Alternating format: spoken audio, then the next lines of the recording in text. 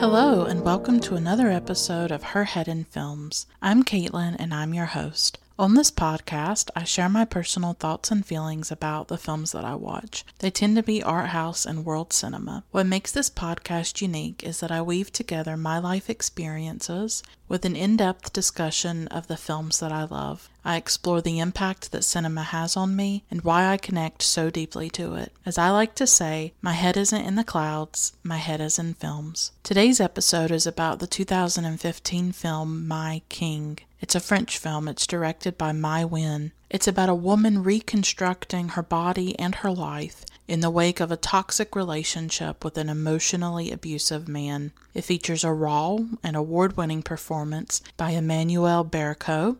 She plays the woman, and the man is played by Vincent Cassel. I think this is an important film about misogyny, psychological abuse, and a woman finding a way to free herself from a terrible relationship. I loved it immediately when I saw it a few years ago, and I've been wanting to talk about it for a while. I hope you'll stick around and listen to my full episode and everything that I have to say about it. Her Head in Films has a Patreon where you can financially support the work I'm doing on a monthly basis, and you can access rewards and extras like merchandise, extra episodes, and so much more. You can find more information at patreon.com/herheadinfilms. That's patreon.com/herheadinfilms. At one level, you get a shout out on each episode. I'd love to give a shout out to my wonderful patrons Christopher, Kelsey, Aaron, Tyler, Max, Juan, Teal, JD, Vanessa, Spunden, Polina, Olivia, Carolyn, Jesse, Feminist Overlord, Michelle, and Lindsay. Thank you all so much for your support. If financial support isn't an option, consider reviewing the podcast on iTunes and or Stitcher. Please give me 5 stars. You can tell your friends and followers about the podcast, or you can engage with me in a positive way on social media. You can follow me on Facebook, Twitter, and Instagram at Her Head in Films, and you can see links to all my social media accounts listed in the show notes of each episode. So before I get into my full analysis of My King, first I'm going to talk a bit about something that happened to me recently and how Andrei Tarkovsky's 1979 film Stalker helped me through it. So I really want to talk about the emotional power of cinema and how it can really save us in really dark and difficult times. And then I'll talk all about My King.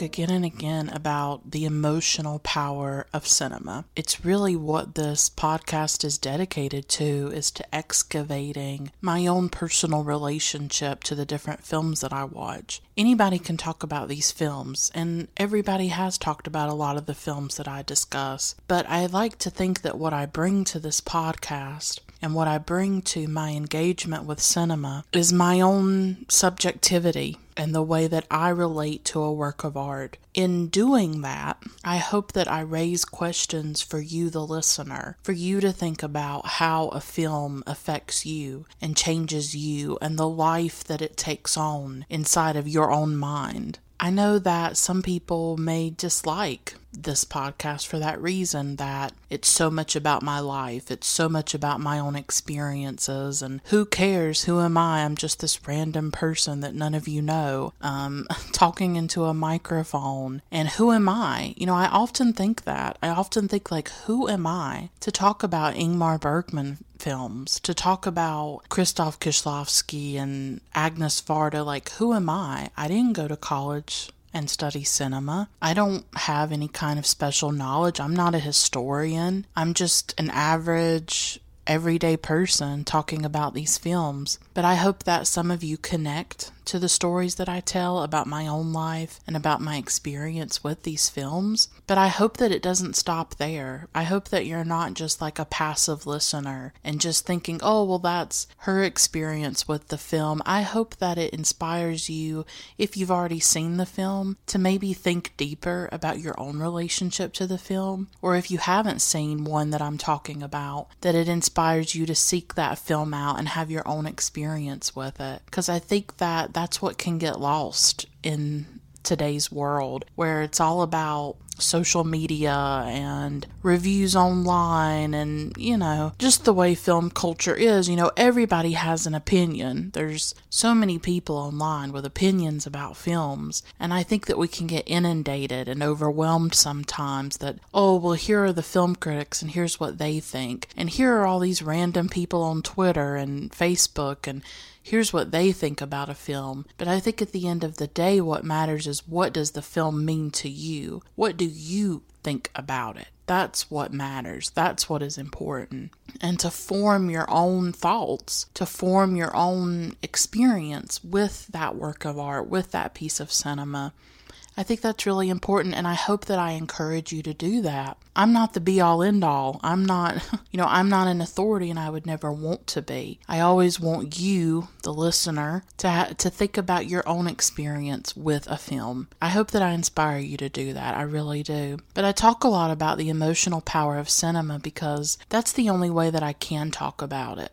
I really cannot discuss cinema in any other way, because I think when you've had a life like I have, with a lot of pain and a lot of tragedy and trauma, I think that life itself becomes an ordeal at times. Life itself becomes profoundly painful and senseless and meaningless. I've lost a lot of people in my life, in particular the death of my father in 2006 when I was 16 years old. And I talk about it constantly because I think about it constantly, and it is part of my life in every conceivable way. And that pain can be so overpowering that there's not a lot of room for anything else. And so art for me, cinema, literature, music, paintings, they are an escape for me. They are a comfort. They may not be that for everybody, but that's what they are. I'm not using this podcast to create a career in film. I don't have access to that. I don't have any ulterior motive. I'm not a brand. I'm not promoting anything. This is not going to lead to anything in my life. My life is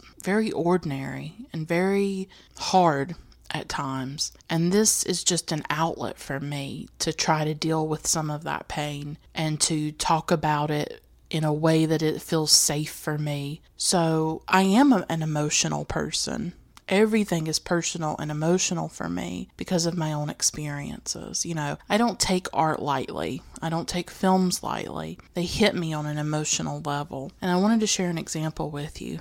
Recently, my mom's husband was in the hospital. It's been really stressful dealing with it. I really crumble at times like this, when things like this are happening, for a lot of reasons, mainly because of my father's death. And when I have to go to hospitals, when I have to deal with seeing people have health issues and things like that, it really triggers me. It reminds me of seeing my own father in the hospital. It reminds me of his death. It reminds me of all of that. So it brings up a life of trauma, really. And I had to go through that recently, and I've moved a lot lately. So where I live now, I don't have any family and I don't have any friends. So I live with my mom and her husband, who she's with. That's really the only people that I have in the world. So I'm very isolated. I'm very alone, going through this experience, because I really just don't trust people anymore. I don't trust people online. And I have trouble connecting with people in the real world. That's a big problem that I have, and I'm a very lonely person as a result. So my mom's husband was in the hospital, and it's just been really stressful and scary. He's okay. He's going to be okay, but it was hard. He's home now. He's not in the hospital anymore. But it's like I didn't know what to do as the situation was unfolding. It was incredibly scary. The thing that got me through all of this, the trip to the hospital and trying to be there for my mom, I really didn't break down as much as I usually do, because she was so scared, and I really had to keep it together and keep her going. So I actually didn't break down as much as I thought that I would. I was actually a lot stronger than I expected to be in this situation. But one of the things that kept me going through all of this was Tarkovsky's film Stalker. I started this film weeks ago. I have this terrible habit of starting films and then not finishing them. So I had watched about 40 minutes. It's a 2.5 hour film. It's around 2 hours, 40 minutes. So when all of this was happening with my mom's husband being in the hospital, I got to thinking about Stalker and how I really wanted to finish it. And so literally the thought of getting home and watching Stalker is what helped me get through this. I'm just going to be honest. And so this is like a real example. When I say that cinema saves me, or cinema is salvation, or it's life-saving, and it keeps me going, I'm not like exaggerating. I'm not, just being cliche or something like that. I'm talking about in real moments of anguish and fear and stress, that thinking about a film, thinking about being able to see it, is something that I hold on to and that keeps me going. And that's what Stalker was for me. And so the night he came home from the hospital, my mom's husband, I was just so exhausted because this kind of stress just takes a toll on my body. I already deal with health issues myself on top of my mental health issues. And so, people just don't realize what I go through and like how my mind is like hell at times. Like I just feel so trapped in my mind and inside of the fear and the terror that I feel a lot of the time. So that night we got home and I was just so exhausted, but sometimes you're so tired that you can't sleep. Like, you're tired, but you just really can't go to sleep. So I decided that I was going to finish Stalker, and it was really important to me to do that. And so that's what I did. I had thought about it, and then I finally got to watch it, and it was just such a gift to me. This film is like, it has left me speechless. When I finished it, I just sort of sat in silence for a while. I've been wondering how I'm going to watch another film after this film. For those of you who don't know about Stalker, it's a 1979 film by Andrei Tarkovsky, famous Soviet director. It's about something, we don't know the country, we don't know the time period. It's called a sci-fi film, but I wouldn't say it has a lot of those things in it. But something has happened in a particular area. Something has landed or crashed, and the area becomes cordoned off, and it is called the zone. And there are these people that take other people into the zone, and they're called stalkers. So we have the stalker, and then we have the writer, and we have the professor, these two other men that he's going to lead into the zone, because inside of the zone is the room, and if you go into this room, all of your wishes or your deepest desire will come true. So it's basically just this 2.5 hour film of just these guys walking through the zone. There's water dripping, there's like grass and ruins, like these buildings that are just completely ruined, and there's this dog, and they say different things throughout the film and talk about things, and it's very philosophical, it's very beautiful, it's slow, it's unlike sort of anything I've ever encountered. I've watched Tarkovsky before. I kind of knew what to expect. I've seen Solaris. I've seen Ivan's Childhood. I've seen The Mirror. Personally, The Mirror is my favorite by Tarkovsky. And so Stalker has been at the top of my list to see for a long time. And so for me, I can't say that I understand everything about this film. It's based on a book very loosely. Really, there's not a lot of connections with the book, but that is where the idea originated. And I can't say that I understand everything about it,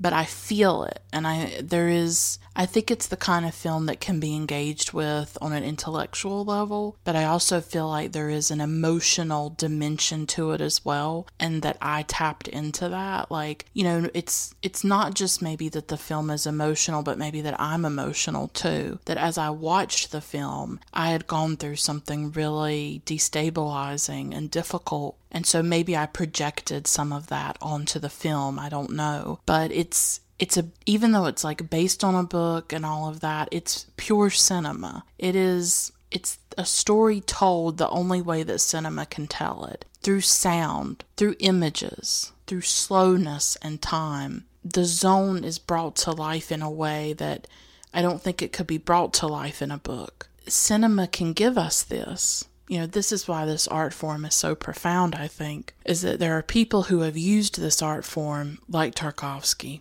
who was a genius, absolutely a genius, a master, one of the greatest. I truly believe that, because it can evoke these emotions and these feelings, and it can give you an experience that you cannot find in any other art form. You cannot find it with a book or with music. It's because it brings all of it together. Brings in sound and music, and the soundscape in this film is profound. I talked in another episode about a documentary that I recently saw, it's been a few months now, called Ryuichi Sakamoto Coda. Sakamoto is a composer, and he talked about Tarkovsky in the documentary and talked about the sounds in Tarkovsky's films, especially of water and rain. And so with that documentary in my mind, I was very conscious of the way that sound was used in the film, how watery the film was, full of the sound of water and wind and footsteps, and just like this very rich sonic soundscape that he created with the film. And of course, that's a great example of how a film can impact your experience of another film, that maybe if I had not watched the Ryuichi Sakamoto documentary, I would not have been as aware or conscious of the way that Tarkovsky was using sound in Stalker. But I was very alert to it. It's an important part of the film. I don't even know how to talk about Stalker. I don't think I'd ever do an episode about it. I've thought more about doing an episode on Solaris, because it affected me in an emotional way as well, and maybe I'd be able to say more about that one. Stalker just feels way too enormous. Like, how do you even talk about something like this? And it's just pure cinema in that way, that it gives us these images, these sounds, these experiences, these emotions that we can't find anywhere else. It's so immersive and haunting. Like, I'm still thinking about it. I'll probably always think about it. I don't know if it can be deciphered. It feels like such an incomprehensible film to me. I mean, I'm going to read more about it and see what other people's interpretations are. I don't know what I think about it. I feel overwhelmed by it. I feel like sort of just like I don't have words, and I don't have really the intelligence to talk about such a film, but I do feel it, and I have that emotional connection to it. And I probably always will now, because of the time at which I watched it and what was going on in my life, and also the beauty that it brought and the comfort that it brought to me. That's an important part of a film's function for me sometimes, depending on what I'm going through in my life. I think everybody will have a different experience of Stalker. They saw it at a different time in their life. For me, it happens when I'm going through something really difficult, and it's just a reminder of what cinema can give to us, that it can give us these beautiful,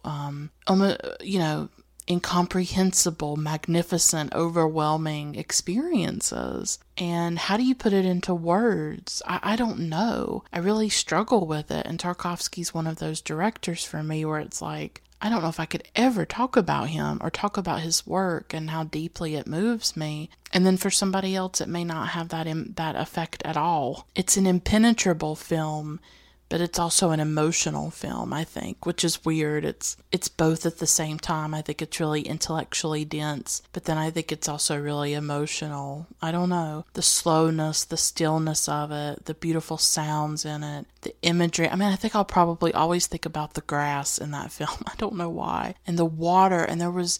When they went into some of the buildings, there was like this light, fluffy material on the walls. I mean, somehow he was able just to create an entire universe and to take you into this zone. And then, of course, the sepia-colored parts are very unusual and evocative as well. And I keep thinking about the stalker's daughter, Monkey, and the ending and her. Like, what has happened to Monkey? What has happened to her? So he has suggested so much in this film. He's created this world, this universe, these people, these feelings. And to me, it's still magical. To me, it is still magical. And I want it to always remain magical. And I want it to remain emotional. that's really important to me, and that's what I advocate for on this podcast, is that emotional relationship to cinema, because I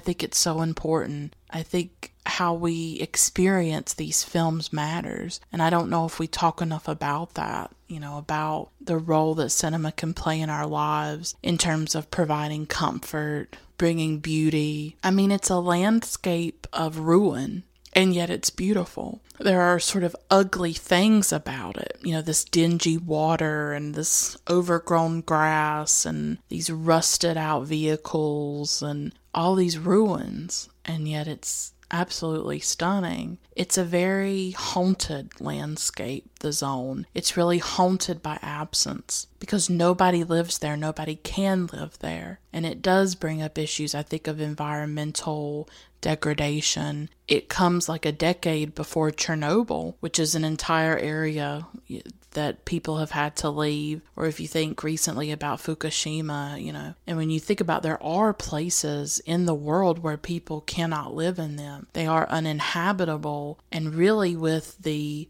specter of climate change and global warming and the catastrophic levels that it could get to in the future, the entire earth itself could become uninhabitable for human beings. So I think this one film engages with a lot of issues in that way. There's so much there. It's rich. It just leaves me absolutely speechless. It has this ineffable mystery and quality to it that I'll probably never penetrate and never unpeel. And maybe I shouldn't. Maybe I shouldn't want to unpeel the mystery. I mean, why would you want to destroy the mystery? That's what I am sort of fascinated by with our emotions and our feelings, is that there is something very mysterious about them, and why we connect to certain works of art but then don't connect to others, and then how, two people can watch a film or two people can read a book and they can get completely different experiences from it, but it comes from each of us being individuals and having such different frames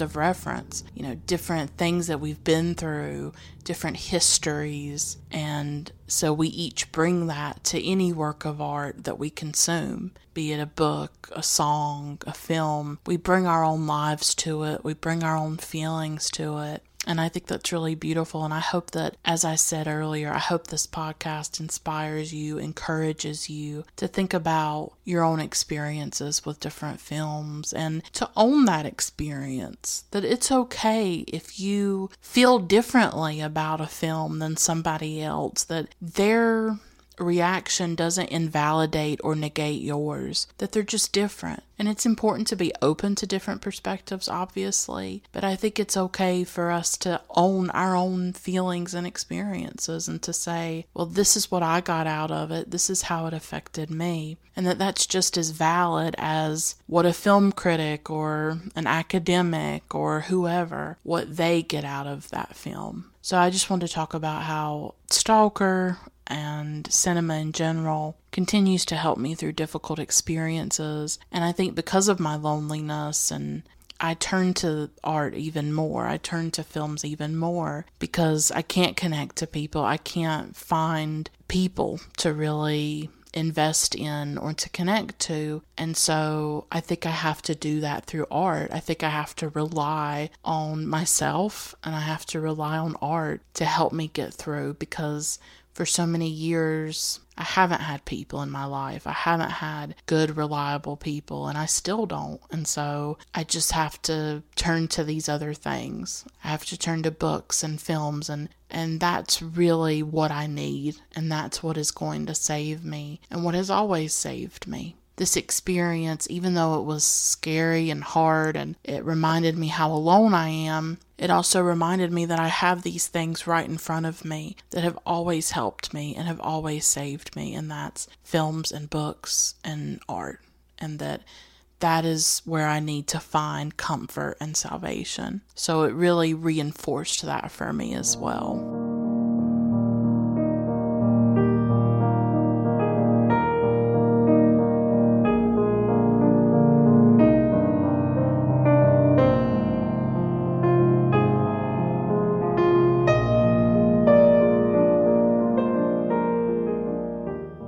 I first saw My King in 2016, and it was actually one of my favorite films that I saw that year. It feels like not a lot of people know about this film, but I love spotlighting movies like this that maybe you haven't heard of, and it's sort of a passion of mine to bring you in contact with films that you might not normally watch or you might not engage with.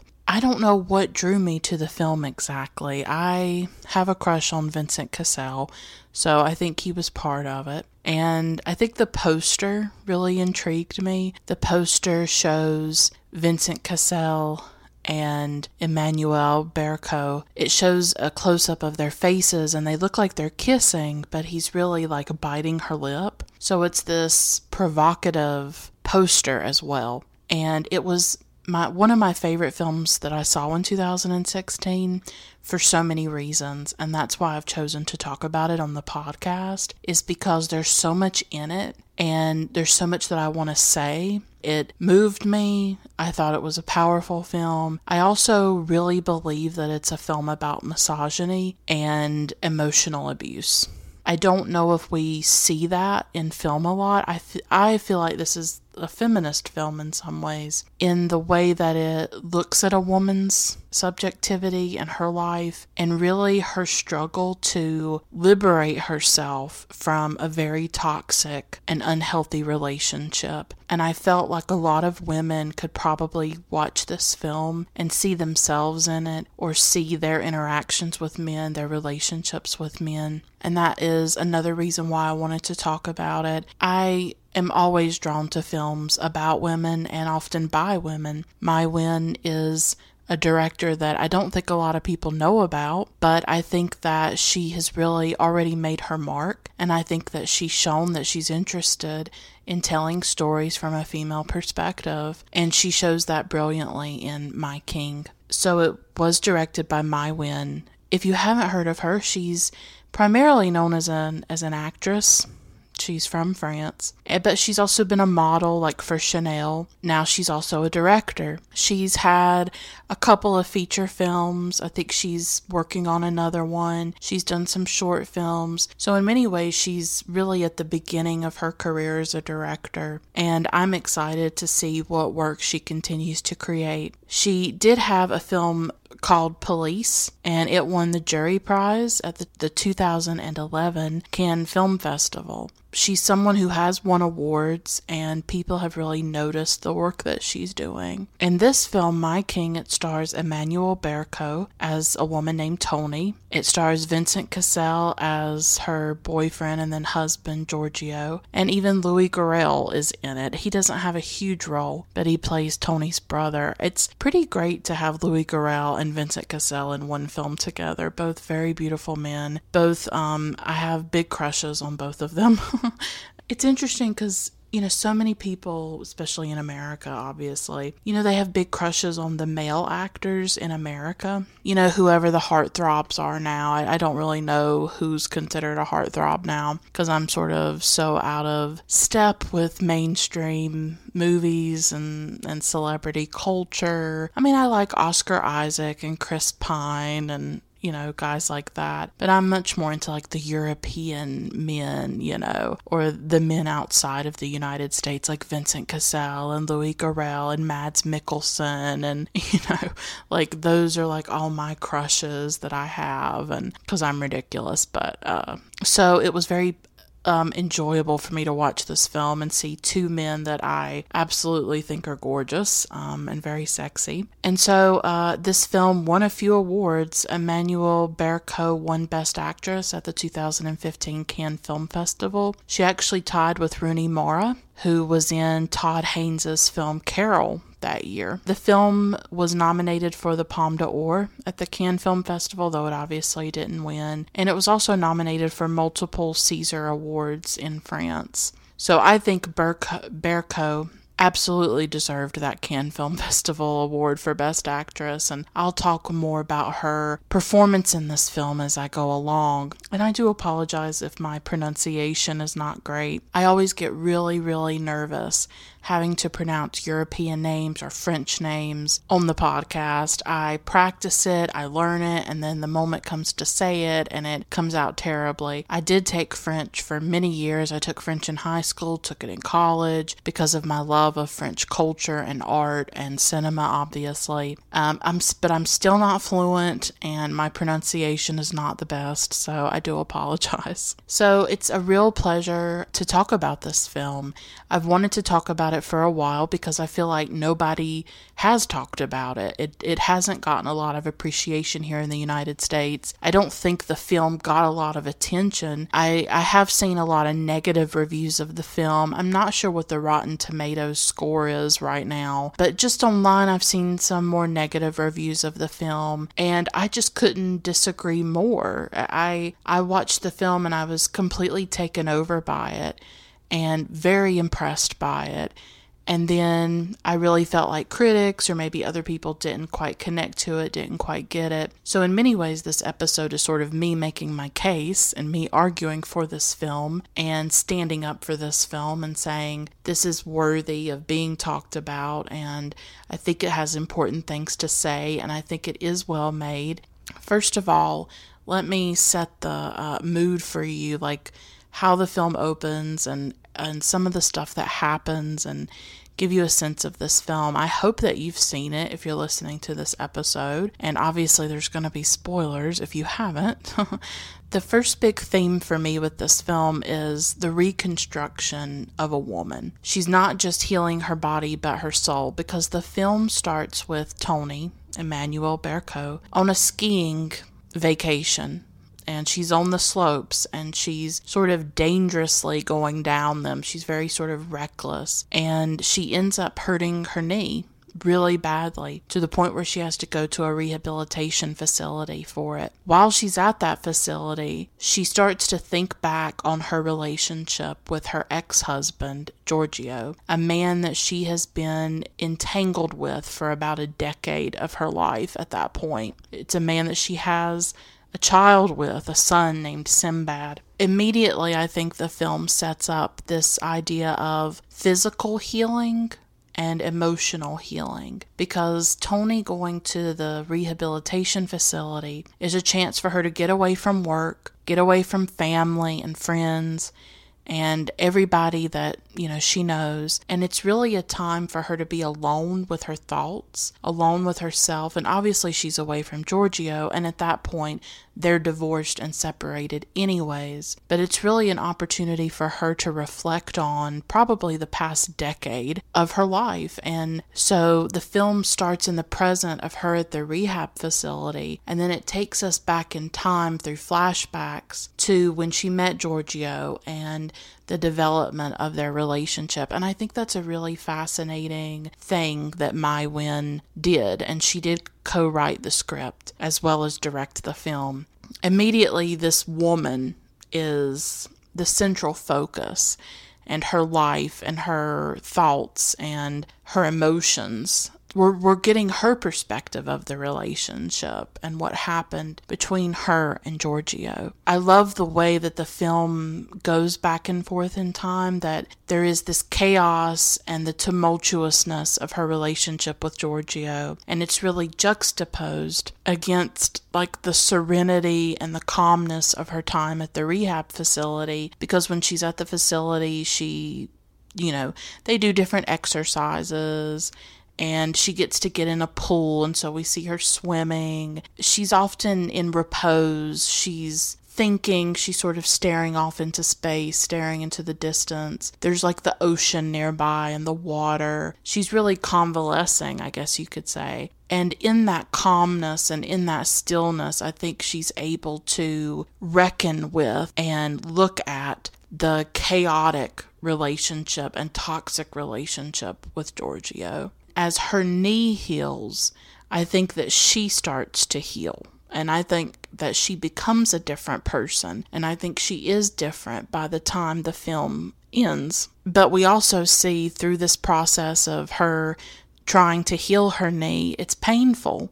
at times things happen and she cries and she's in a great deal of physical pain. But just as it's difficult to heal those physical wounds, it's also hard to heal emotional wounds. And I think, if anything, they're probably harder to heal because there's no exercises that you can do.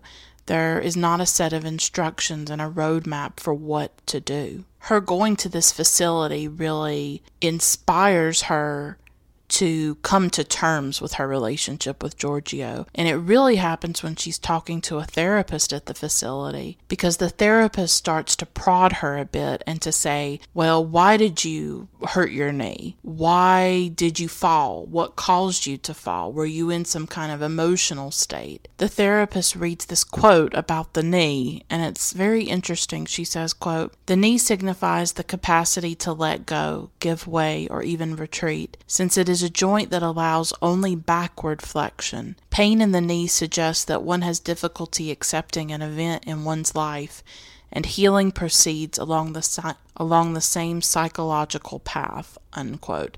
I mean, I don't know how much truth is in that, but it's an interesting idea. I don't know if I totally buy it. I mean, Toni has legitimately hurt her knee. It's not her emotions creating the pain in her knee. It's not something that she's making up. But I think the discussion with this therapist opens up something in her. It breaks some kind of dam in her because she starts to cry when she's talking to her. And I think it allows her to start looking back and to start thinking about the emotional turmoil that she's been in for the last few years, and to really confront the damage that has been done to her by her relationship with Giorgio. And Mai Wen, in an interview, actually said that it was really important to her to show a woman reconstructing herself and to show the man who destroyed her. So her time at the rehab facility is a time, I think, of healing and rebuilding and reconstructing, and also of reflection. I don't think that we can go forward in life if we're not aware of the past and if we don't take stock of the past and come to terms with what has happened to us, to name it, to hold it in our hands, I guess you could say, and put it into the light and really see it in all its facets and see the reality and the truth of it. Because Toni in this film is someone who I think lives in a lot of denial for a long, long time with Giorgio. She makes excuses, she rationalizes it, she justifies what is happening. She gets so lost in the love for him, the romance, the addiction I think that she has to him, that she's not able to take stock of it. And it's in this facility that she's finally able to do that. And I just think it's a really poetic idea in the film of this woman going away and trying to heal both her mind and her body. And I think the film seems to suggest that emotional wounds are as intense and visceral and important as physical ones. But we can't see those wounds. You know, there's this scene where Toni's in this room at the facility and you can see the scars on people's knees where they had surgery. You can see where the stitches were. But when it comes to our emotions, when it comes to the psychological damage of life, you can't see those scars, and they're much harder to identify and to cope with, I think. So immediately I was entranced by the film because of this, the way that it started and the idea of this woman reflecting and looking back. I love seeing a woman thinking on screen, and so many scenes of Toni in this facility show her in repose, as I said, in silence, in stillness, thinking back to the past, remembering, confronting her life and her past. And I just love those scenes of Berko just looking into space, because Berko is a brilliant actress in this film in particular. I've not seen her in anything else. And she says so much with her eyes and so much with her face. Her entire life is on her face and in her eyes. And you can just feel every emotion emanating from her very skin. It's astounding to watch her. And for me, Berko's performance is like the hallmark of the film. It is everything I think that's why I love the film so much, partly. I think if it had been another actress, maybe an actress who is not as emotional, who maybe is colder or can't show those emotions, it would have been different. But for Berko, it's all there on her face. Her acting is just astonishing in this film. And she really portrays this woman who has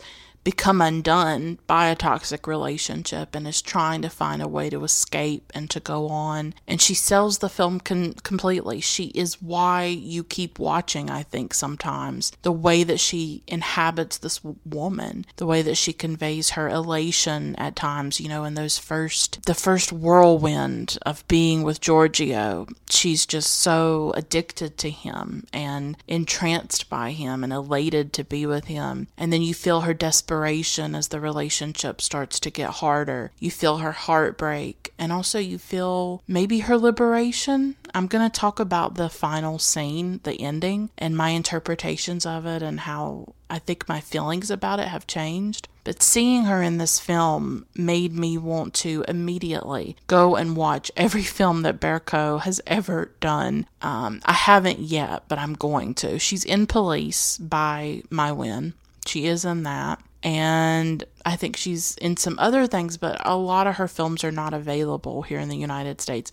I haven't been able to find many. Berko is a screenwriter and a director in her own right as well.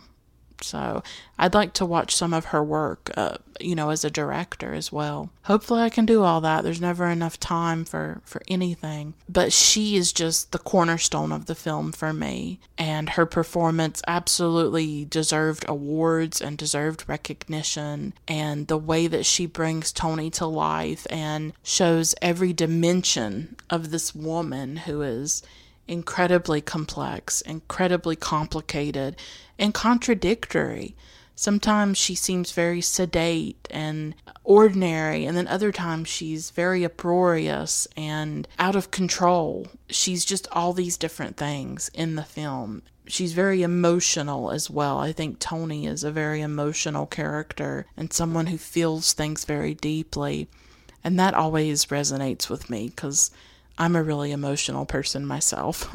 So I always love women who are emotional. But this is a really great film, like a realist, naturalist sort of film that I think the French are really, really good at. They do such a great job of telling stories about real everyday people. Charlotte Rampling talked about this in a documentary that I saw her in. And I talked about Rampling. I talked about that documentary in my episode on Francois Ozon's Under the Sand. And in this documentary, Charlotte Rampling talked about French cinema, and that something she loved about it was that it was just about people. It was just stories about people's lives. I love films like that.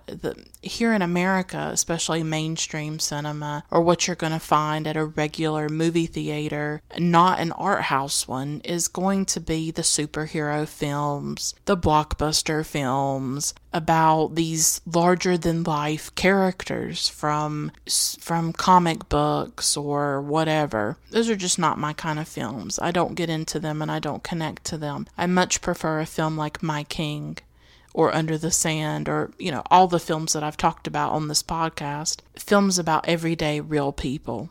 And My King is really part of that tradition of just everyday lives. And so I think that's a really beautiful thing. And I love films like that. And I wish there were more here in the United States or that they would get more funding. And I mean, Netflix has done a good job, I think, of doing some of that. Like one that comes to mind is Tamara Jenkins's Private Life, which came out recently and that I really loved. That is a really great film with Kathryn Hahn and Paul Giamatti and just about everyday people trying to have a child. And it felt so real and beautiful in that way. I really loved that film and enjoyed it.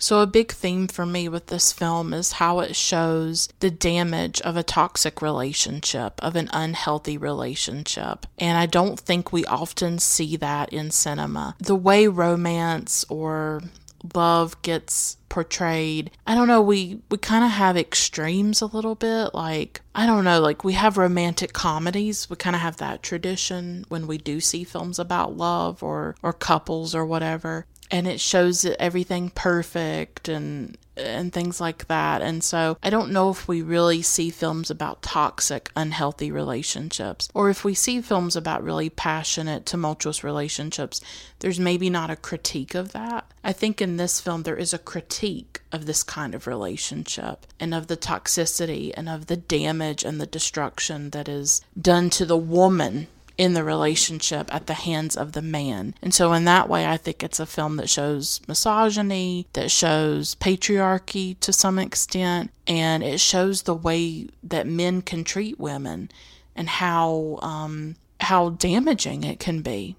And we see that in Tony, because it's a toxic relationship, but Giorgio is the toxic one, and she for so long can't or won't see it. And I think a lot of women have been through that. What's brilliant about the film is the way that it takes us through the relationship from the beginning to the sort of the birth of the relationship, right to the death of it. And you're there in the thick of it. You're there in the messiness and the pain and the heartbreak of it with Tony. You sort of live it through her, live it with her, along with her. It's this slow seduction in the film, because Giorgio is not a bad guy at the beginning of the film.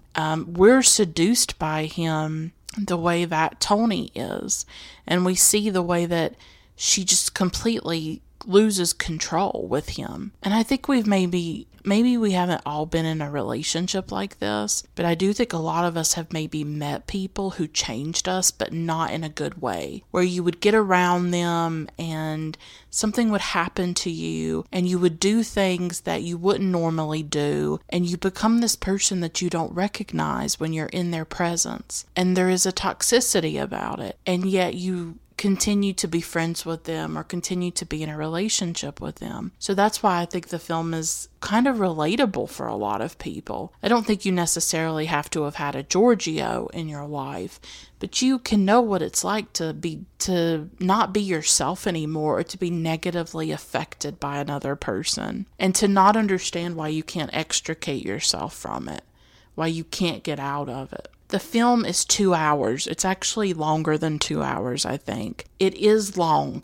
It is a drawn-out film. It is, I think maybe the last 20 or 30 minutes possibly could have been cut. But at the same time, I would say no, because I think you need all of it. I think you need all of that messiness. I think you need that roller coaster ride that's in the film. It can be an exhausting film, but a toxic relationship is also exhausting. So I think in that way, it's showing you the up and down of the relationship, and it's showing you the exhaustion for a reason, that it's trying to mimic, I think, the highs and the lows of this kind of relationship in the film. And it's grueling in that way, and you need some endurance to get through it, I think. Like, I felt that grueling thing about it watching it for a second time to talk about it here on the podcast. I was like, wow, this is really going on.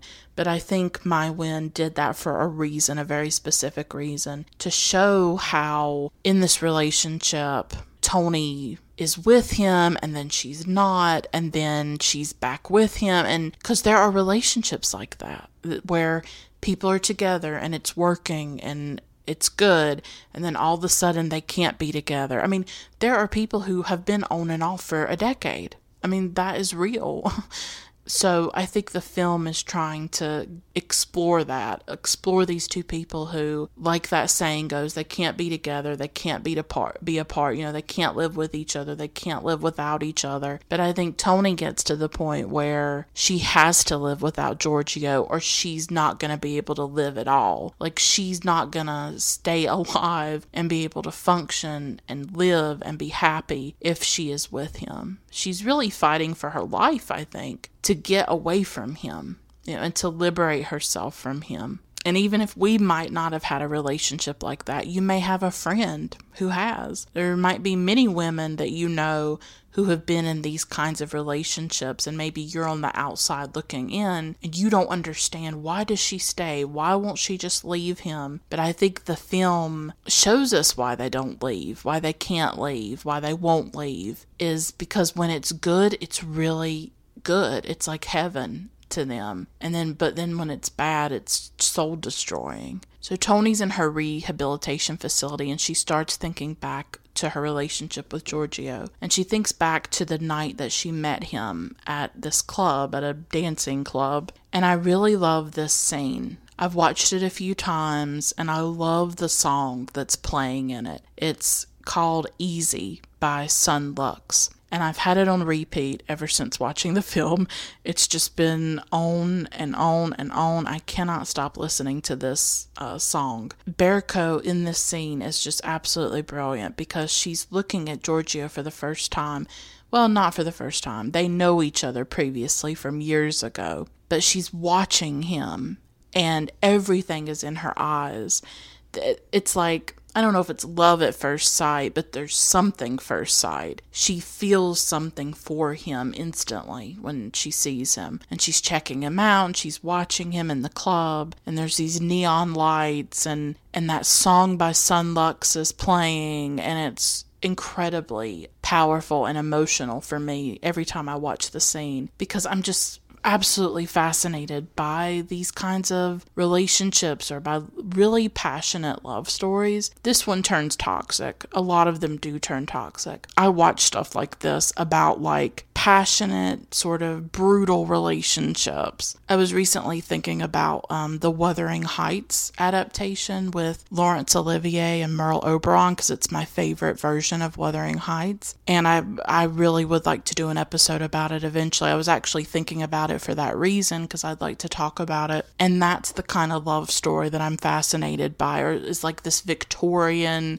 gothic, like painful kind of love. It fascinates me. It's not anything that I've ever experienced, but these really passionate, deep love stories intrigue me. And I'm just fascinated by people who meet and have intense connections with each other and how they end up changing one another's life. And it's like, if these two people had not met, everything would be different in their lives.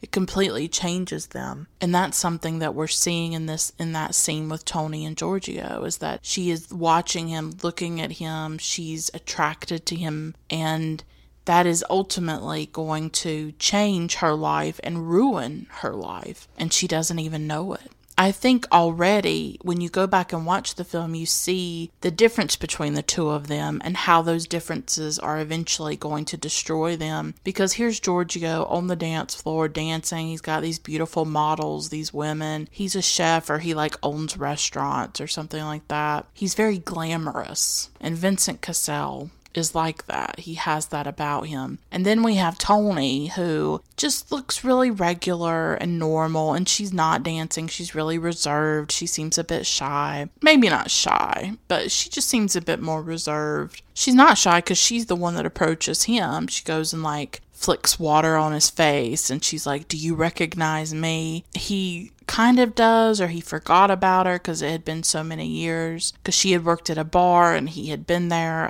He had been a regular at the bar, and that's how they knew each other from years ago. So she is sort of assertive in the way that she approaches him, because she is attracted to him and she desires him, and you can tell it the moment she looks at him. It's all in her eyes. And that scene just, I don't know, it just moves me, because it's the beginning of something that at first is really intoxicating and beautiful. I love when they're falling in love, and I'll talk about it in a minute. I just love that. It sort of reminded me a bit of A Star is Born by Bradley Cooper, the one with Lady Gaga, the most recent one. I love the first half of that film. I absolutely love the love story between Bradley Cooper and Lady Gaga in the film, when they're just in the first throes of passion and love and falling for each other. It's just absolutely beautiful to watch. And that this film had something like that in it, where you're seeing these two people fall in love with each other, and you can feel the way that she's intoxicated by him, and it's romantic at first and new and fresh, and I absolutely love when they were falling in love with each other. But Cassel is just immediately magnetic. He's on the dance floor, he's there, he's in the club. You know why she's looking at him. He has such an irresistible charm and charisma and presence for me. The thing about Vincent Cassel, I have a thing for him. He does something to me. He is so physically present in films. He's very manly. He has this intense masculinity about him. But that's usually used in a dark way in films that he's in, like the characters that he plays. You think of something like Black Swan that he was in. That's probably maybe his biggest role in the United States and what people know him from. But Tony's drawn to him, and you can tell why. Like, you're drawn to him. You're seduced by him, because Vincent Cassel has that kind of power, I think. And their romance is quick and intense. They have breakfast. They talk all night. They have instant chemistry, instant connection. And it's just full throttle from there. It's a whirlwind romance. She is sucked into his orbit. He's unpredictable. He's exciting. Like, instead of giving her his number, he just throws his phone to her. Says, take my phone. Here's the passcode. He takes her to a wedding, like the first time they go on a date or the first time they get together or something. They just go to the random wedding of one of his friends. He's barely known her. Very quickly, he tells her he loves her and he wants to have a child with her. Everything just starts to happen very, very quickly before they even really know each other that well. And this is sort of how we're told love should work. I mean, later on in this episode, I'm going to talk about our ideas about love and how a lot of them I think are wrong or misguided, but we're taught like, oh, well, you should fall in love that way. Love at first sight is what everybody wants, even though love at first sight is kind of ridiculous. You don't know the person. You don't know anything about them. It's more like lust and attraction. But we're told that love should be like that it should be instantaneous, that you should feel certain things. But sometimes maybe that's not the best way to go about it, especially when you don't know somebody very well. It's kind of crazy that some people only get married after barely knowing each other, and a lot of heartache ends up coming out of it, unfortunately. Just everything happens so fast in this relationship, but you just feel the connection between them. I think Mai Wen in the script and in her direction, and obviously the actors, just completely sell it to you that these people are in love, that they are connected. I mean, I love when they're in love with each other. I think Cassel actually comes off really tender and vulnerable at times in the beginning of the relationship, and it makes him even more attractive, actually, to see somebody as muscular and sexual and magnetic as him, and really masculine, to see him vulnerable, to see him really sweet and kind and funny. It's amazing to see him that way. And for instance, when they have sex for the first time, it's an incredibly vulnerable sex scene. I don't know if I've seen something quite this vulnerable before, because Tony starts to cry when she's with him and they're in bed together and they're naked, and she starts to cry because like her ex-husband had said something about her genitalia, that it was too large and too loose, I guess, and she's asking him, do you think that? She's just so insecure about it, and you can tell that she was probably terrified when she was having sex with him that he was going to think something was wrong with her. And of course that's a form of misogyny, what her ex-husband did to her. Giorgio is so tender and sensitive in this scene. I mean, he's totally appalled that anyone would say that to her. And he says that guy was a jerk, and he says that you need to stop meeting so many jerks. And she asks him, she says, well, are you a jerk? And he hesitates and he says, no, I'm the king of jerks. And that's obviously where the title of the film comes from. And it's interesting because in that moment, he's really telling her who he is. And I think it foreshadows a lot of the heartache and the pain that comes later in the film. In that one scene, even though he's being tender and funny and attentive to her and supportive in this really beautiful way, he's not going to stay that way. He's not going to. But it is beautiful to see that, and I'm glad that Mai Wen spends so much time showing them in love with each other, showing them laughing and being silly and connecting, and showing the way that Tony is really head over heels with him, and how could she not be? We see exactly what she sees. We get why she's attracted to him. She's almost in this frenzy when she's around him. She laughs, she's boisterous, she's just in a frenzy. She's not herself. She's very different than the Toni we see when she's not around him.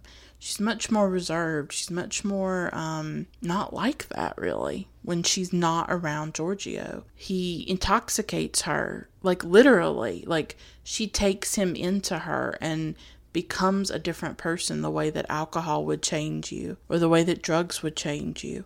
He is like that for her, and I think she just trusts him completely, even when that darker side of him comes out. But I'm glad that we got to see the love. We got to see the tenderness between the two of them and the connection between the two of them, because it's realistic. I think this is what can happen to a lot of people, that he's not a really bad guy from the very beginning. It comes later, or it slowly starts to come out. It slowly starts to come to the surface, but you're already so deep into it that you can't get out. And so I think that's what a lot of women can probably relate to, is that, oh, he's a great guy at the beginning, but he doesn't stay that way. But Toni becomes pregnant, the two of them get married, and they're deeply in love with each other, but things start to happen even before the wedding, even before the baby. There is trouble in the relationship, and the film explores that and weaves those moments into it. It's fascinating because there are these moments of joy and happiness and laughter, and then there are these moments of terrible pain, terrible damage, and I think emotional abuse. And I think the film is exploring emotional and psychological abuse. I really do. This is a big theme for this film for me, because I do see Giorgio as a manipulative person and a controlling person at times, and a psychologically abusive person as well. Making a woman feel crazy and worthless is a form of abuse to me. Being controlling and manipulative is abusive. We see so many depictions of abuse against women as physical and violent. And while that is very important to talk about, we need to talk about domestic violence. We have to always talk about that physical violence, and women are being murdered by their husbands, their boyfriends, their intimate partners. I would never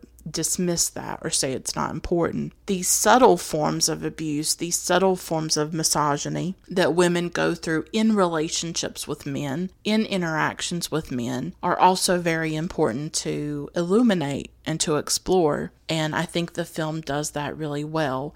A lot of the trouble starts when Agnes comes into the picture. Giorgio has this ex-girlfriend, a model named Agnes, who is mentally unstable, and he is still very much involved with her. That starts to become a problem, because Agnes sort of confronts Toni, and she's like, you stole my man, you stole Giorgio. There's a tension between Toni and Agnes. Giorgio starts to split his time and energy and focus between the two of these women. He's with Toni, but then he wants to check in on Agnes and make sure that she's taking her medication and that she's okay. And he almost pays more attention to her than his own wife and his own, when Toni's his girlfriend and then his wife. He's not focused on her. And it's subtle, and so Toni puts up with it. Toni doesn't really resist or make it a big deal, but you can tell that she's really bothered by it. And then Agnes tries to commit suicide, and he starts to put a lot more time into Agnes and being there for her and taking care of her, while here's Toni who's pregnant and he's completely ignoring her. And Toni's rightfully upset about it. And Toni leaves him. She decides that she's going to leave Giorgio. At first he says, oh yeah, I'll stop seeing Agnes. I won't do it anymore. And then he gets really intense and says that he's not going to stop seeing Agnes. That nothing will stop him from taking care of her. So this starts to show another side of Giorgio. Someone who does not value Toni and does not value her feelings or her perspective in the relationship. And he starts to really make her feel crazy and hysterical, and that's something that I think men can do to women. is to make you feel like you're crazy, make you feel like you're too emotional, something's wrong with your hormones, are you on your period? It's a subtle form, I think, of misogyny. It's a subtle form of devaluing women. He blames it on her pregnancy and her hormones and acts like she's out of control. He gets the second apartment so that if they have a fight, he can just leave. And so now she's basically alone and pregnant because he's got to go to his other apartment to have, I guess, alone time or whatever else he's doing at that apartment. So she's with him, but she's not.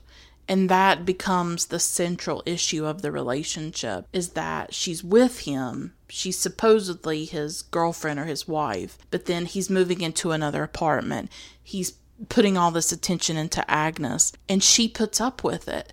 She is being devalued.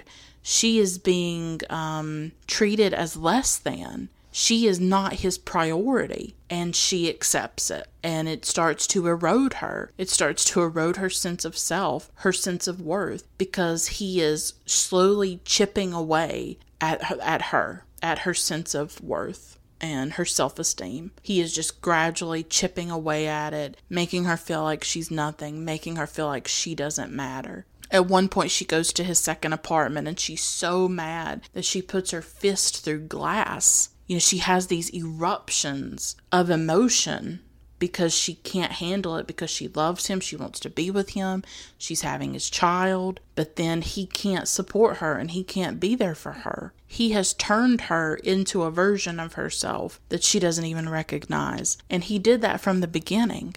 When she's with him, she is a different person. And at first, she was this happy person. She was laughing. She was so alive when she was in his presence. And then as he starts to become more and more negligent of her and, neglect her and overlook her and ignore her, it starts to turn her into someone who's very mad and depressed and anxious and all of this. And it just completely changes her. He has lied to her. He has this debt that he didn't even tell her about and that she's responsible for too, because they're married. And one day these people come and just take her furniture from their apartment. She had no idea. She gradually starts to realize she does not know him. She doesn't know him, but she puts up with it like a lot of women do, because she wants to have this fairy tale, right? And she wants her child to have both parents in his life. She wants them to be a family. She wants them to be together. She is trying to make it work. She is trying to get through it, even though it is destroying her. She's like holding on to the dream of Giorgio. That man that she met in the club, that man that she sat up all night with and talked to for hours. She's holding on to this dream of him, this idea of him that she can't let go. And it just starts to just get worse and worse. He gets involved with Agnes again. Then she finds him in bed with another woman. Then he breaks down and says that he's taking drugs. I mean, the film is just, it's so messy and crazy in that way of like, so much happens. It's crazy. And he says that he'll get therapy and he'll get help and all of this. And when he admits that he's been doing drugs, she says, we don't know each other. She says that because she starts to realize she really doesn't know him. But she continues to stick by him. She wants him to get therapy. She wants him to move back in. I think she thinks that she can save him. And I think there are a lot of women that think that. They can make this relationship work. They can do this. They can hold it together. Maybe having a child will change him. They think they can save these men. I'm listening to this true crime podcast right now, and it's called Cold, and it's about Susan Powell. And she is this woman who most likely was killed by her husband, but her body has never been found. It's a really tragic, heart-wrenching case. It has haunted me for years. I've watched documentaries about it, and now I'm listening to this podcast about it. My mom and I are actually listening to it together because me and my mom watch all things true crime together. It's our obsession. This story has just stayed with us for years, and the podcast goes really deep into the emotional abuse that she suffered at the hands of her husband. I think his name's Josh Powell. And I don't want to give anything away about the case, but you can look into it for yourself. And she went through terrible emotional abuse with him. He took her paycheck when she would work. He wouldn't work, but she did work. He would take her paycheck. He would not buy groceries for her and they had 2 children. She had to hide money from him so that she could buy groceries for her children. And he definitely murdered her. I mean, everybody thinks that he did. Investigators, police think that he did, but her body's never been found. He was not physically abusive towards her, but he did a lot of things to break her down, to make life difficult for her, and she kept thinking that she could get through it, that she could make the marriage work. She was really religious. She just believed that their marriage had to survive. And so when I was watching My King, I see the same thing with Tony, that it's all right in front of her who Giorgio is and the kind of man he is and how manipulative and controlling he is, but she can't see it. She wants to make the relationship work. She doesn't want to listen to her brother, Louis Garrel. He can see it. He can see the toxicity of the relationship, but she can't. And she starts taking tranquilizers. She starts to get on anti-anxiety medications like Xanax and Prozac. And there's this really powerful scene in the film. They're having this party because Giorgio's going to go into therapy. And his friends are there, all his glamorous, rich friends. And you can tell that she's on something, that something has altered her. She's raw and she's desperate and she's yelling things and gesticulating. And she tells everyone that he's going to therapy and that's why they're having the party. And she says, importantly, that he needs therapy because he's sick and he hurts people. And you can just tell in this scene, and this is Berco's power in this film, the way that she conveys the way this woman is exhausted and exasperated and completely spent from this relationship, from the energy that it is taking for her to keep it together, to keep the relationship together and to keep herself together. She's sick of it and she just breaks down in front of all of these people. You know, she's already on drugs, Prozac and Xanax and tranquilizers. So the relationship with Giorgio is really killing her soul and it's killing her body. These drugs change her personality. She's more spaced out. She's not all there sometimes. There's even this scene where she sees an old friend at the pharmacy and she has Sinbad with her son that she had with Giorgio, and she just walks out of the pharmacy and doesn't grab Sinbad's stroller. She has to come back in to get Sinbad. That's how out of it she is at times. And it eventually reaches this breaking point where she has an overdose, where her brother finds her. And that is her breaking point, I think, when her own body and her own mind cannot keep going in this relationship. And she wants a divorce. And this scene between her and Giorgio is really crucial and important. I do think that a film like this raises the question of what love is.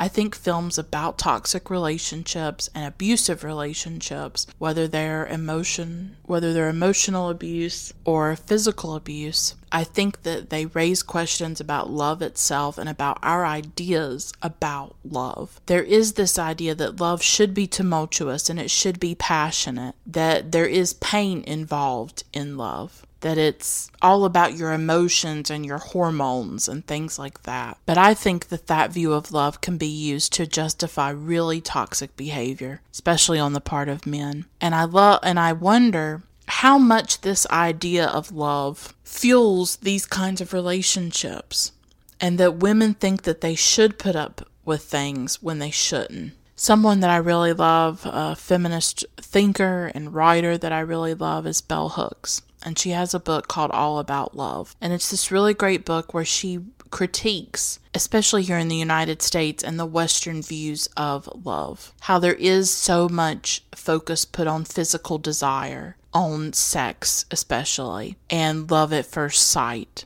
and things like that.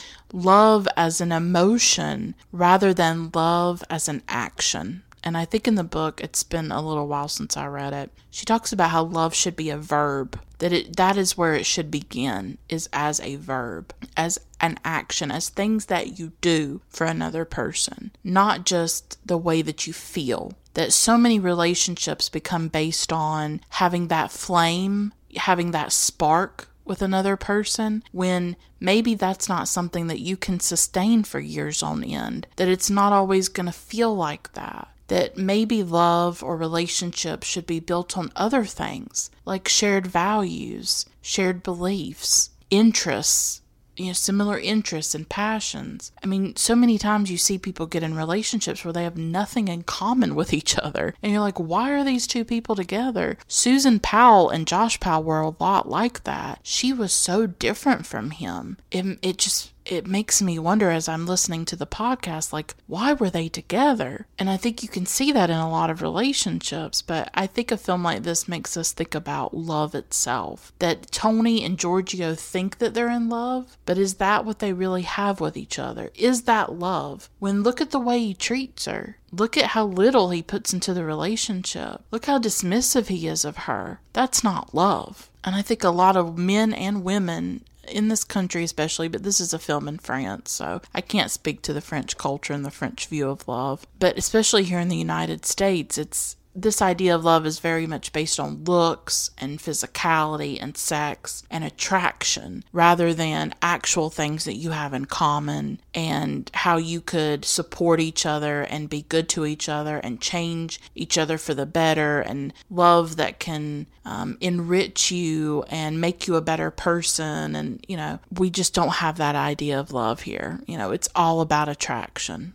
And you see that in a lot of the romantic films and romantic comedies. But that can also be a recipe for disaster. So when they're talking about divorce, Giorgio brings up about how she was the one that came up to him because he's upset. He doesn't want a divorce. And she says, the problem is us together, that they can't be together. And he says basically that she knew what she was getting into.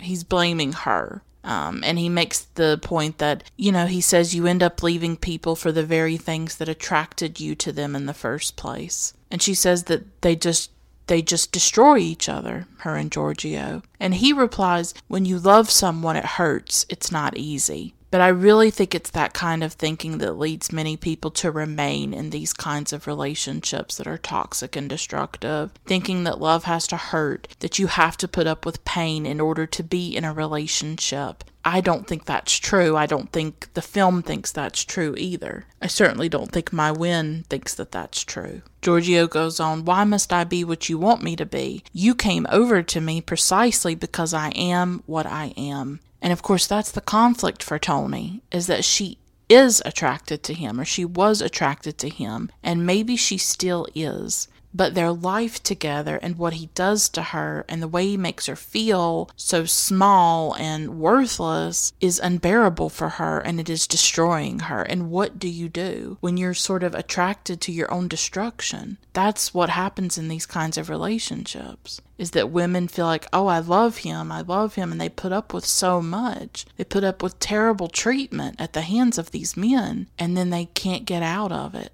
Sometimes because of their own emotions, sometimes because he's abusive and she can't get out. And I think what she really can't stand is the roller coaster of the relationship. And she says that in their discussion. She says, every day it's something different. 1 minute he loves her, the next he's cheating on her. 1 minute he's with Agnes, the next he's with her. It's maddening, and it's really pushing her to her breaking point. And I think she's tired of the pain. It's not love. It's just pain. Sometimes it's just pain. It really is. And when they start talking about divorce and custody, this is when the dark Giorgio comes out. We thought we had seen the dark Giorgio before, but he gets even worse. He becomes even more controlling and manipulative, and he even veers into violence at times, physical violence, or threatens it. And, when he starts to talk about custody, he does not want to alternate weekends. He doesn't want to share custody in the way that she wants to, and he threatens her.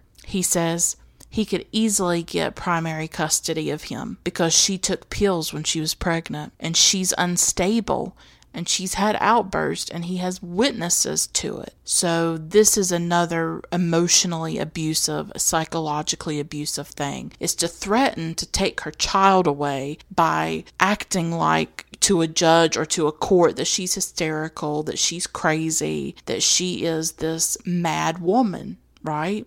And that has been used against women for centuries. This idea that we are hysterical, that we are too emotional, and all of that. And it's something that a lot of men use against women. And she's in the car with him, and he starts to back it up, and he's hitting cars, and he grabs her, and he starts to get physical with her. So he starts to cross that line from that emotional abuse into the more physical abuse. And she gets out of the car, and she's standing in the rain, and she just screams. She just screams in the rain. It's this complete shift in him that I don't think that she expected or had ever seen. And it scares her, I think, and it shakes her up. And I think a lot of women have seen that or lived with that, of seeing a man that you love and trust or thought you could trust, and them changing very suddenly and becoming a person that you don't even recognize. And that violence comes out again later on after they've divorced. And at this point, they've been together for like 10 years. They've known each other for 10 years. And obviously they have the son together. And he comes to her, I think she's at work, and he wants to get back together. She doesn't. And then he starts to ask if she has a boyfriend. And he says that he doesn't want Sinbad to meet the boyfriend. So his controlling behavior comes out again. And she says, well, too bad he's already met Sinbad. I do have a man in my life, and he's already met our son. And he just about loses it. He walks over to her. He throws stuff off her desk. He becomes very threatening in his presence. The way that he gets in her face, and he raises his hand like he's going to strike her. And this is a very important scene because Tony finally tells him what he has done to her and the toll he has taken on her life. She yells, quote, "You decide right and wrong? You decide for him? What did you do to me for years?" He says, "I never laid a hand on you." And she says, "You want a medal for not laying a hand on me? What about the psychological abuse? You don't think it hurts more than a punch?" It is such a powerful scene. She's crying in it. Another example of Berkot's just mastery and how powerful she is as an actress. She is in his face, just screaming at him, "Look what you've done to me. This is how you've treated me for 10 years now." And yes, she had gone back to him a few times, and they had slept together, and they had had good times together. That's what's so complicated about it within these kinds of relationships, is that there are good times. There are times when she goes back to him, when she is in love with him and she can't let him go. It's that back and forth, that roller coaster. And the film shows you all of it, that it just goes back and forth like a tennis ball, right? But I don't think human beings are made for that. And I don't think Tony is made for that. And a lot of women are not. They want love and support, and they want to be valued. And that's not what she has with Giorgio. But she finally, I just love that she yells that at him. And because I think that's what a lot of men think. Well, I never laid a hand on her. I never hit her. But my king makes it so clear that just because you don't hit a woman doesn't mean you are not destroying her. Those invisible wounds, those emotional wounds, like I said before, making a woman feel crazy and hysterical is abusive. Making a woman just feel crazy, using a woman, making her feel worthless, chipping away at her self-worth, not treating her well. That is a toxic relationship. And we don't call it out. We don't name it for what it is. This is abusive. If you have to walk on eggshells around a man, if you have to be terrified what you say around him, because he might jump at you or he might snap at you or treat you cruelly. But there are a lot of people that put up with that and live in those relationships, and they are miserable every day. They're scared every day. Like, well, what am I going to say is going to set him off? They live on eggshells. They live terrified. And you may not have any physical bruises. There may not be physical bruises on her body, but her soul has been destroyed. I mean, something comes to mind actually recently, the allegations that have come out about Ryan Adams, and when Mandy Moore spoke out about her relationship with him and how he kept saying that he would help her with her music, and she talked about how controlling he was of her. And everybody, a lot of people noticed that when Mandy Moore married Ryan Adams, first of all, I was shocked they were together. They seemed so different, right? As soon as she married him or was in a relationship with him, she completely stopped working.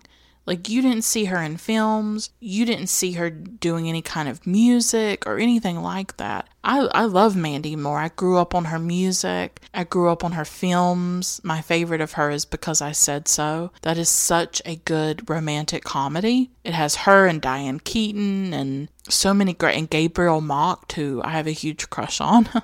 And I love Because I Said So. I always thought Mandy Moore was just adorable and wonderful. And she talked about the ways that he was controlling, the way that he really kept her from having a musical career for quite a few years. And so that's another example. Ryan Adams, as far as we know, did not physically hurt Mandy Moore, but she was in a miserable, toxic relationship with him. That is clear. And it did something to her self-esteem and to her self-worth. And we just don't talk enough about the damage that does to women. And that's why I think a film like My King does matter, and I think it's so good, is because it shows it. And as I said, I would talk about the final scene. She finally leaves the rehabilitation facility after all this time. I don't know how many weeks she was in or days, but now she's back in her life again with Giorgio. She is no longer looking back on it. Now she's in it. And is she different? Has she changed?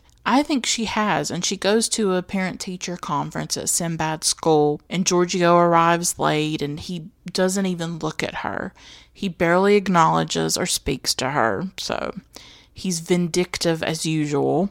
And they sit side by side as the teachers tell them about Sinbad and his drawings and blah, blah, blah. And the whole time that the teachers are talking to them, she's looking at Giorgio. Tony's looking at Giorgio. She's looking at his face, his hands, his hair, his mouth. And the first time I watched it in 2016, I interpreted the scene as like she had finally let go of Giorgio.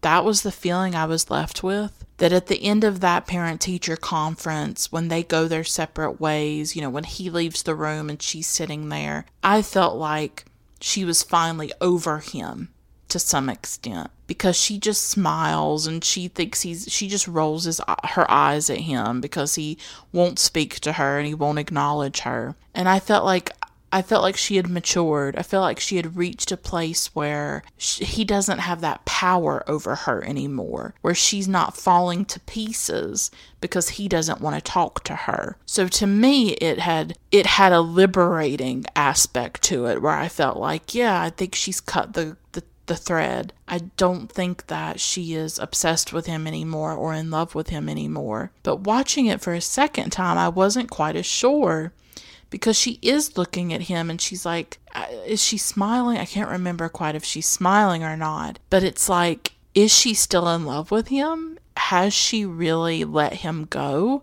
I'm not quite as sure. Is there love in her eyes when she's like inspecting his face? Has she gotten away from him? Has the spell finally broken? There's an ambiguity to the scene. And I wasn't sure, and I'm still not sure if it represents a true break with him, or if she is still entangled in that web and still under his spell. I wonder if he came to her, at some point in the future, if she would go right back into his arms, right back into bed with him. I don't know. I can't be sure about it, but I have to say I kind of love that ambiguity. I love not knowing for sure, and I think maybe each viewer interprets the scene in their own way and brings their own feelings to it. I like to think that Tony finally is free of him. I like to see the film as one about a woman going from destruction to rebirth. That I think that Tony is rebuilding herself. She is reconstructing herself. She is healing her body and her mind, and that she is going to be free of Giorgio. I can see that for Toni. I will be honest. I can see that for her character. And so I have hope for that. And I have hope that other women can get out of those toxic relationships. I think maybe for every woman, there just comes a breaking point, or there comes a moment of clarity the way there was for Toni, where once she had that overdose and she realized just how damaging that relationship was and how it was obliterating her and annihilating her, and that she was starting to self-destruct, that he was destroying her and then she was destroying herself. I think once she realized that, I think she did sort of have an awakening or have a clear, like a revelation or an epiphany about it. But even then, she did go back to him and then leave him. And so it's complicated. You don't know for sure. But the ending was more ambiguous for me. And Mai Wen, in an interview, and I'll have all my sources in the show notes, of course, as usual. In an interview, Mai Wen talked about the ending.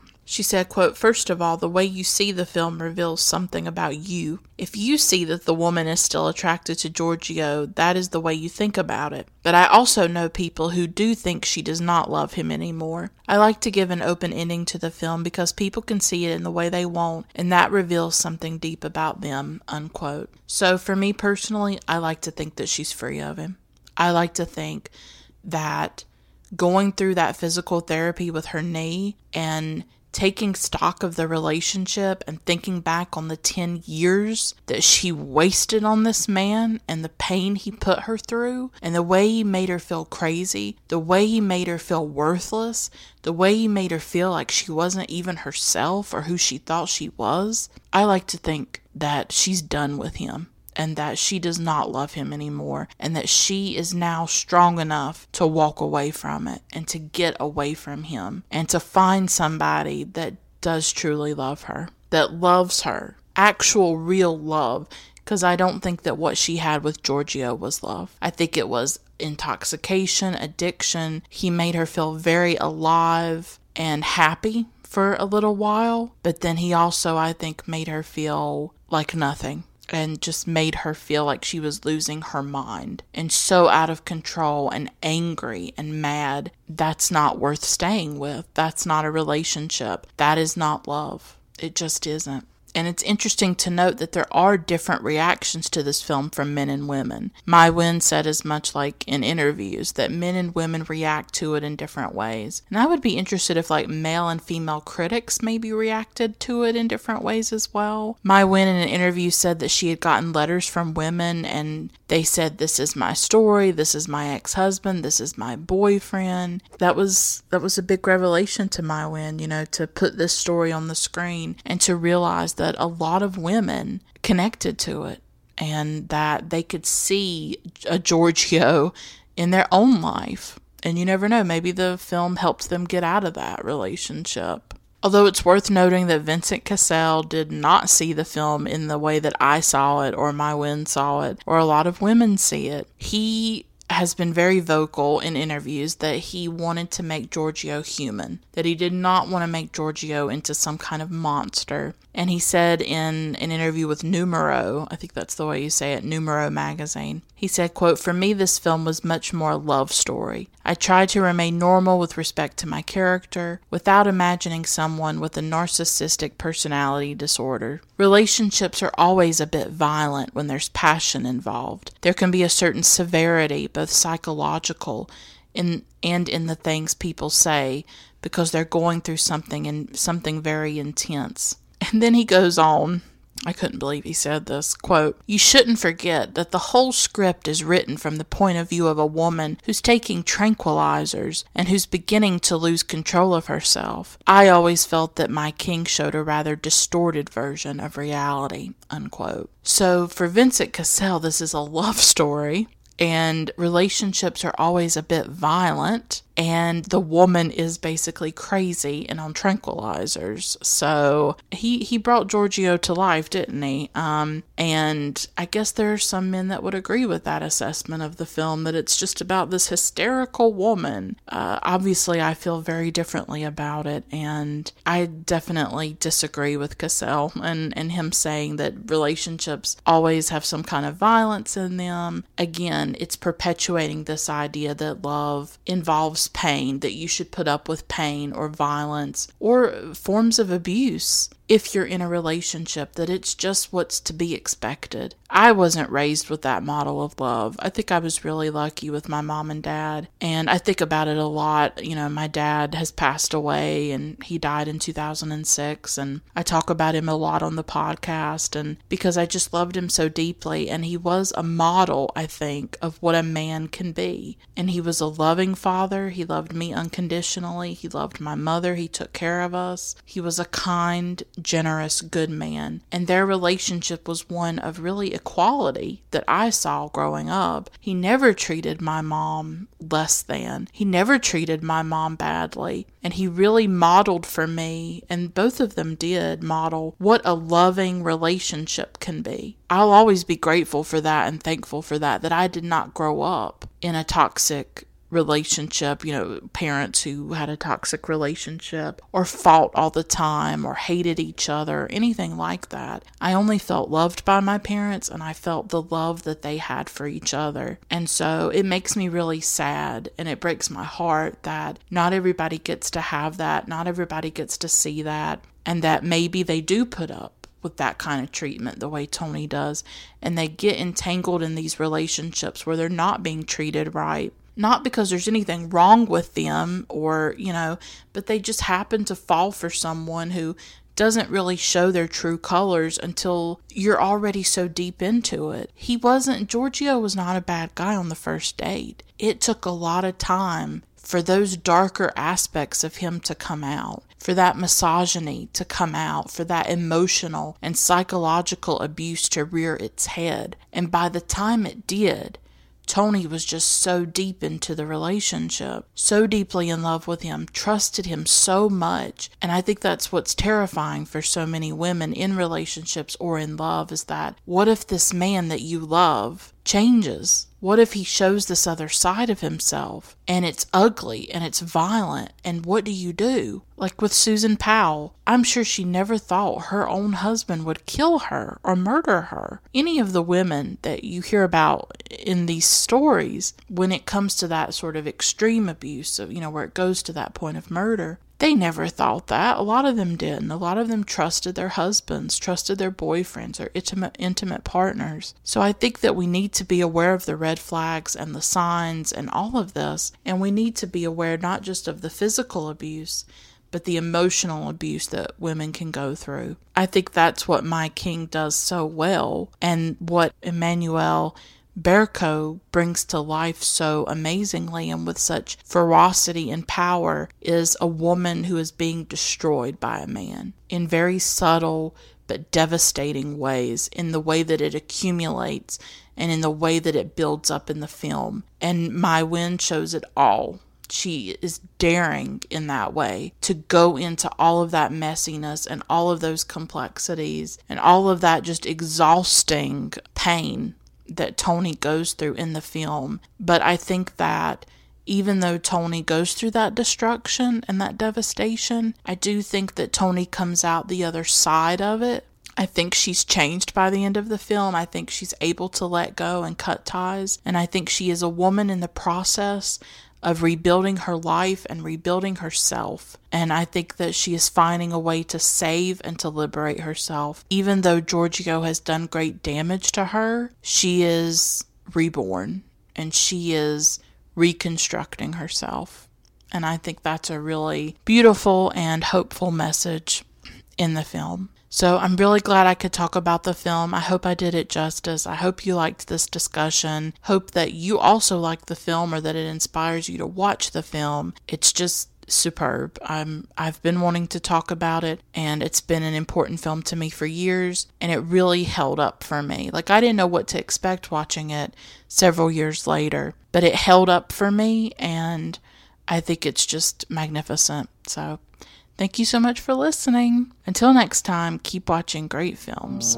Bye for now.